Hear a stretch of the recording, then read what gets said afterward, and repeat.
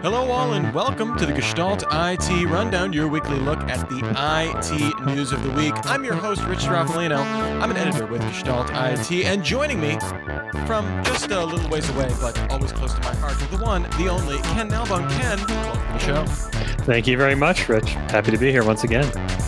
Excellent. We've got a jam-packed week of news here to cover, so let's get it started with a little segment I like to call News or Nah. We run down a bunch of news stories here, get a kind of a one-sentence take from Ken, and we decide if it is news or, in fact, not. The first one up here, Intel is putting its wireless IP up for auction. This will reportedly include up to 8,500 patents, including 6,000 patent assets related to 3G, 4G, and 5G cellular standards, and 1,700 based on wireless implementations, the rest being technologically related but not necessarily directly related to any particular wireless standard, at least that they can easily put in a digestible article.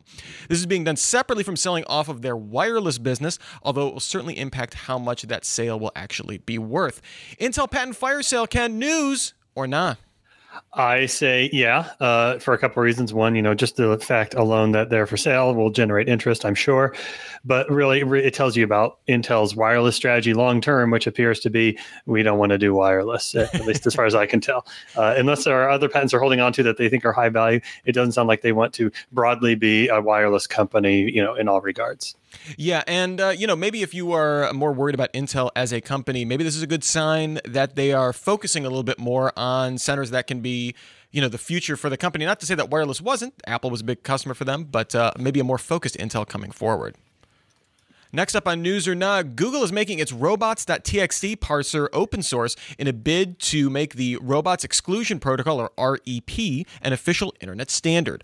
REP is already a common method to tell web crawlers whether or not to index traffic. Basically, the robots.txt file is the first thing that a web crawler will read, and that kind of gives instructions about what the crawler should have access to, if anything. Although it is right now, it is not officially an IETF standard and is not really universally followed. So even like the Internet Archive doesn't necessarily follow this protocol. But more consistent web crawling, Ken, news or not? Yes, because primarily I'm probably in the same boat as many people. I didn't know that the robots parsing exclusion protocol was not a standard. I mean, I've been using it my whole career. I think anybody who's ever run a website or server has. And to hear that, no, this is not, some kind of standard that everybody adheres to. People are just kind of doing it because they want to. It's like, really? How did that happen? It does seem weird that just this text file dictates something that has huge implications for websites, traffic, on all that kind of stuff. Really crazy.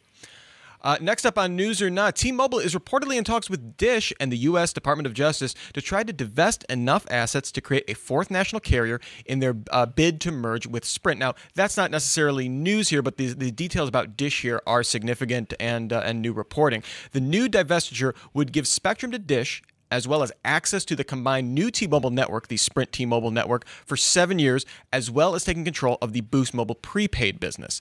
Dish becoming a fourth carrier potentially. News or not, Ken? No, not really. I mean, this is something that Sprint and T-Mobile are trying to appease the courts to get this merger to go through. We see complex deals like this all the time. There's some kind of big merger. And I also think, if they do become a carrier, I don't want to buy phone service from a company called Dish. It just makes it seem like a weird, like a Independence Day satellite dish on top of my car or something to make calls. It's really very bizarre. Jeff Goldblum will have to get involved. It doesn't sound good. No. Next up on News or Not, Google Cloud CEO Thomas Kurian announced that the Alphabet subsidiary Chronicle was being subsumed into Google Cloud.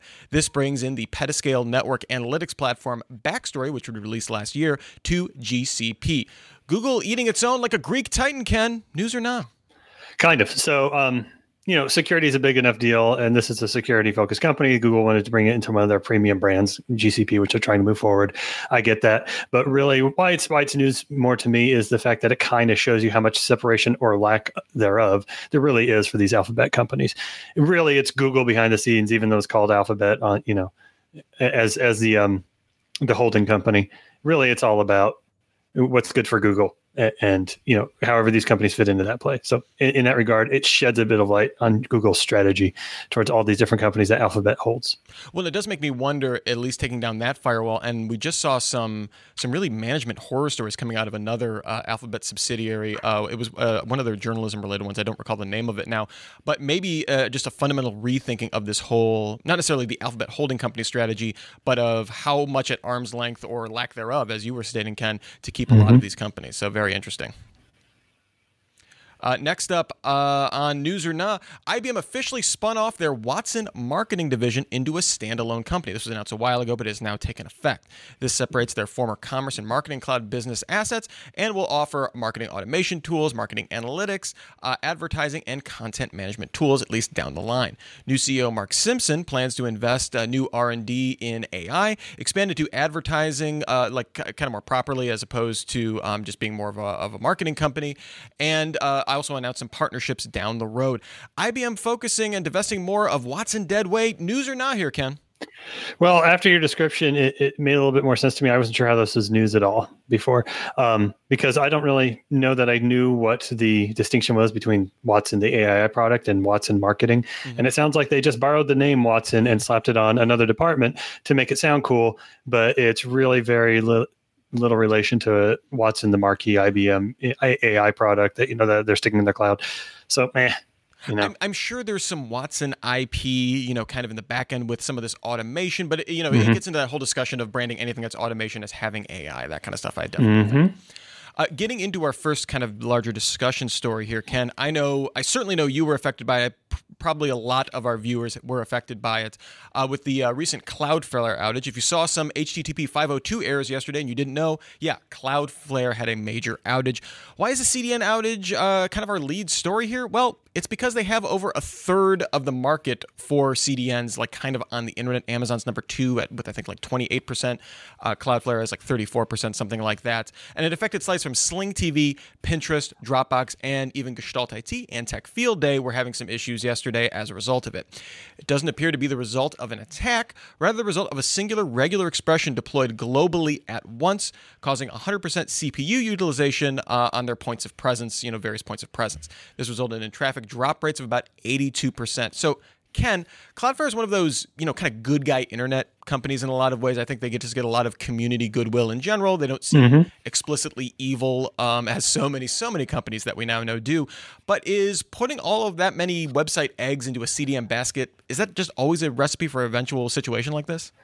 I don't know that I've ever considered that situation before today, because the whole point of a CDN is that it's distributed and able to route around outages, and there's no single point of failure, so you're always protected. So why would you get more than one CDN in front of your application? And then something like this happens, and it makes you wonder, what were they thinking? Why did they roll out a single regex globally? I mean, everybody knows you need to do testing and phased rollouts of features and things like that to ensure that stuff like this doesn't happen. I would have considered CloudFront to be a major proponent of that style of operations. So I'm a bit baffled as to why they chose to roll out something globally all at once. Maybe even without testing it, though, I have to think maybe they tested it in a different environment, and for some reason the effects were not anticipated on their production environment. We don't know what this regex was, what it was supposed to do, how it possibly caused this mayhem. But yeah, to completely max out, kind of server CPU usage and just to really black out large portions of their networks for hours on time. It was most of the morning. I think around 11 o'clock Eastern time was when it was finally resolved. And the question there is, what are their change control policies or something like that failed? Was it something that was scheduled to go into effect and like the QA department just didn't run the checks that they needed to do? I appreciate at least that we know it wasn't an attack, right? I certainly it's in Cloudflare's best interest to reveal that to their customers so that there's not a security concern. But in terms of, work process and that kind of stuff, maybe giving Cloudflare a little bit of a black eye for a company, like I said, that has a lot of goodwill out there. Exactly. It's like, oh, good news. We weren't attacked. We were just incompetent. Really, what's behind that message? And, the thing I fear is that this is going to put more fuel on the fire for the multi-cloud fanboys and girls. We talked about this like when GCP had a major outage. I think it was last month, in the middle of the weekend, and major services were down that used it. And it's like, well, you should have been using multi-cloud. Well, probably not. You should have probably just been using multiple availability zones in one cloud. The same thing goes for this. Just because this CDN went down doesn't mean it's a bad idea to use one CDN behind your application. It means that you need to have a CDN that can't have a single point of failure, which I never would have expected from Cloudflare. So I was just really surprised by that. Yeah, I'm glad it was resolved, and I'm glad that they're at least talking about it a little bit. I would appreciate, maybe a little, like some kind of case study or white paper or something like that comes out later to say, hey, this is how we're going to allow for this to never happen again, would give a little bit more assurance, I think. I will definitely add that to my weekend reading. Next up, Bloomberg reports that Broadcom is in advanced talks to acquire the security stalwart Symantec. Now, these are advanced talks. It's not a done deal. It could still fall through. Like, they were very careful in the reporting to say, like, this is not like they're just waiting to sign on the dotted line and put out a press release. It's been speculated that the price could be around $15 billion. I saw the Financial Times citing that number and a couple other sources. Symantec is the largest vendor of security software or cybersecurity software with over $4 billion in sales annually. But currently is without a CEO and facing a lot of challenges on a variety of fronts outside of management issues. This would be Broadcom's second giant software acquisition, thinking of if that $15 billion acquisition price holds up, after acquiring CA Technologies in 2018 for just under $19 billion. Symantec would reportedly follow the pattern of that transaction, operating Symantec as an independent subsidiary, with Broadcom aggressively cutting costs to help kind of recoup that investment while still keeping those sales theoretically at the same time. This is opposed to something that Intel did a few years ago when they acquired McAfee for around a cool $7 billion, thinking that they were going to somehow integrate into the silicon, and then they just spun it out because, yes, why would that work? What does this say, though, about the chip market, that one of its giants, Broadcom, one of the biggest companies out there in terms of the silicon market, aggressively betting on software here, Ken? A couple things that I take away from this is, one, that Broadcom is trying to become a more broadly focused company. See what I did there? Not just chips anymore, but maybe solutions end to end, maybe around their chips, but still related. Also, the importance of security being recognized. I think it doesn't matter what you do in tech, you need to have an answer to the security question, and Broadcom is recognizing that by buying Symantec. Maybe they're one of the old guard, but they've been around a long time because security is always going to be important. You need to be able to answer to your customers how you're securing their data, their transactions, whatever the case may be, how you're ensuring privacy, things like that. So that's why it's important to me. Well, I also think this may be, being an advanced talk, this must have been going on for a while, but there is a lot of uncertainty now going on with how, Chinese chip imports are going to be going and that kind of stuff. So if you have any production over there, I imagine there's a lot of motivation to diversify how you're making your money and what can be cut off, what kind of control you have over your supply chain there. Software doesn't have as complex of a supply chain as making chips. So I could also see that as motivation too. Again, I don't think that's the primary motivation, but maybe there's a nice side effect for Broadcom having less existential threats going forward. That's a good point. I didn't think about that. Really, the case for software is the code checked in and documented, and can we just move production of it somewhere else instantly? Yes, then we're in good shape, no matter what the politics and the trade wars have to do with our business. Yeah, they could still be cut off from a market, right, as a result of political action or something like that, but you don't lose access to the ability to sell that to everyone else, as opposed to, when you have fabs and stuff that are in other countries having that threat. So I thought that was an interesting consideration as well. Next up here, a new report from Synergy Research states that the SaaS revenue run rate passed $100 billion this quarter. That's software as a service, I guess. If you don't know what SaaS is and you're watching this show, I can't conceive of how that's happening, but I thought I would spell that out there. Right now, this is dominated by Microsoft, Salesforce, and Adobe, and they account for 40% of the overall SaaS market share, with Oracle and SAP rounding out the top 5 with around 6% each. So that's over 50% of the market by 5 firms there. Microsoft alone accounted for $10 billion of that $100 billion this quarter. Synergy estimates that the SaaS accounts for only 20% of the overall enterprise software market, which I thought was interesting. Ken, does that seem low to you? And what does it say that SaaS, I think kind of seen as, this very cloud-forward way of acquiring and delivering software, is really being dominated by these old guard enterprise companies outside of Salesforce? Yeah, right. Okay. So the old guard dominance is just an indicator of how strong SaaS is as an operational model, and being able to convert their customers to a new model just kind of, it's what a force Adobe and Microsoft and others are, right? When SaaS was starting to take over, when all of a sudden you weren't buying, Photoshop or Office, you were subscribing to it. At first, I think my reaction was similar to a lot of others, is like, well, that's just a terrible deal. Why would I want to do that? I want to own the product and know that it belongs to me, even if I stop paying or if the company goes away.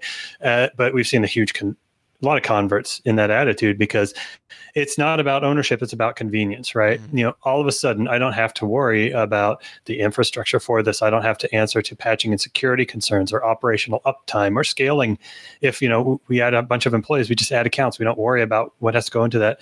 All those things, you just run and go. So that's just a huge weight lifted off, an IT department or businesses that don't have and don't want to staff an IT department. Oh, good news. We can just buy all the services we want and they will just work for us, and we can just bring our laptops everywhere and we've got them. So it's caught on for that reason. So 20% of the overall enterprise software market, maybe that's a bit low. I don't know really what I would have expected. I haven't been watching the trajectory, the growth to see, how it's been adopted over the past few years. Mm-hmm. I would have expected it to be higher, but I don't know. Maybe some people are just not converting particularly quickly. I mean, I know that Office 365 is still big. It is big, but I still know plenty of people who are running Exchange in their own data center. And good for them. This report pointed out that infrastructure and platforms as a service are actually growing faster than SaaS. SaaS is still growing at a considerable rate.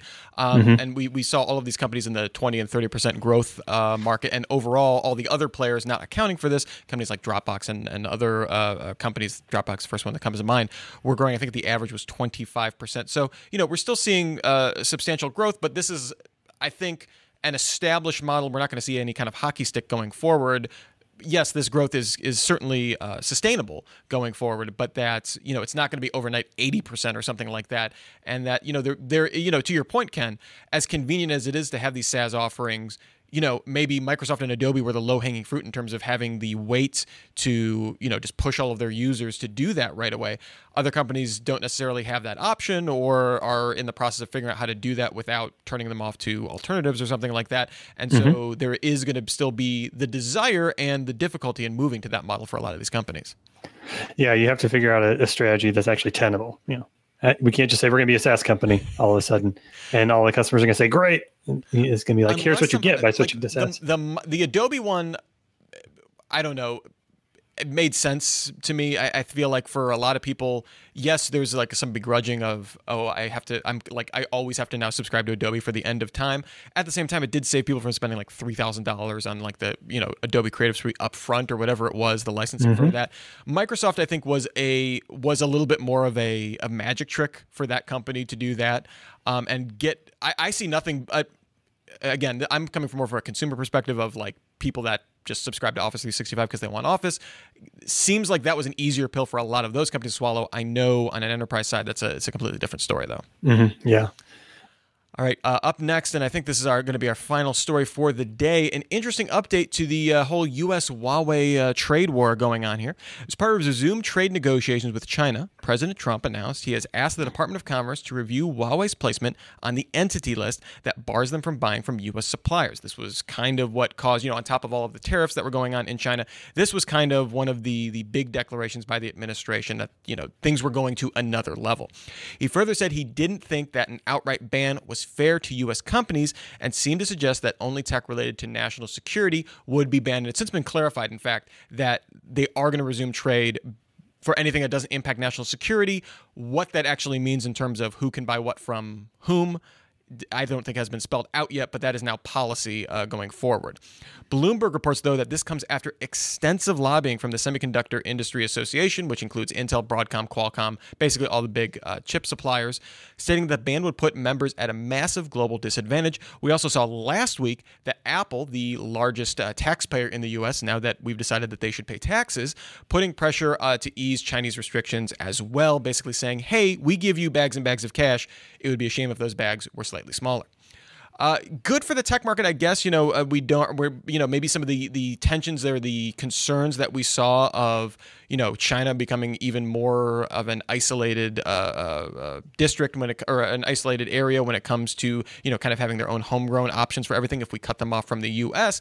But does this undermine the government's point that Huawei is a national security threat if it's just a matter of if this was just a negotiating posture here? I think it absolutely does. Despite the fact that they're saying with the announcement, well, we'll allow sales to Huawei as long as we don't think it is a national security concern. They just have to cover their butts when they say that. Really, they haven't specifically said what security concerns, in my mind at least. Mm-hmm. I think the biggest thing was, Huawei not respecting intellectual property of other companies, particularly from the U.S. But that's not national security. That's a trade policy type of thing. So, I think the U.S. government, and Trump in particular, not to be too political, thought they could engage in a battle with a major Chinese tech power, but found that the nature of this global economy and entrenchment of U.S. tech company interests in Huawei's business made that untenable. And so they backed down, as this administration has done within the past few years with many other hot button issues. It just so happens that the tech industry was caught up in one in this case. Yeah, the weight of capitalism seemed to outpace, the political pressures, at least in this case. And again, this could all change as trade talks break down, new tariffs, get brought up again. But yeah, it does make me question. And again, this doesn't resolve the whole 5G issue, right? This is what kind of started all of this skepticism about Huawei, is that, supposedly Huawei's building on all these back doors, all their 5G equipment. The U.S. has been really adamant to not have it in the U.S. and trying to limit what partners can do, or what allied countries, not partners, allied countries are going to be putting into their infrastructure. That doesn't resolve this. 5G is still off the table, especially in the U.S., and certainly the U.S. isn't advocating for Huawei technology anywhere else. But it does make me question again.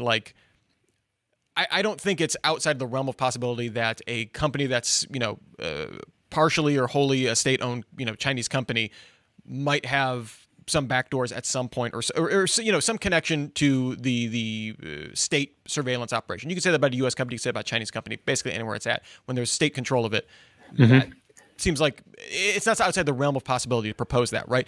But when you are alleging all of these security threats and now saying, well, it's fine, that to me is a little boy crying wolf. And if there are legitimate security concerns, for people in the intelligence community that were worried about this, I wonder if that's a frustrating predicament. Yeah, I agree. It's not outside the realm of possibility that there are some legitimate security concerns, but they don't appear to have manifested. If this course correction has happened, we probably wouldn't have seen this if there were so many legitimate security concerns. I basically agree with what you just said. Yay. All right. Well, that just about does it for the Gestalt IT rundown for this week. Ken, where can people find more of your great stuff if they are so inclined to check it out? You can find my writing on gestaltit.com. You can find my random thoughts on Twitter. I'm at Ken Nalbone. And occasionally you can find my handsome face introducing presenting companies at Tech Field Day events. Check out techfieldday.com for more. Absolutely. You can find me on Gestalt IT as well. Always fun to have new articles and stuff up on there. You can find me on Twitter at Mr. Anthropology, and you can find me, Ken, Tom, and occasionally Stephen Foskett here Wednesdays, 12:30 p.m. Eastern Time for the Gestalt IT Running Down? The Gestalt IT Rundown, providing you your IT news of the week. Until the next time we meet, remember, everybody, have a super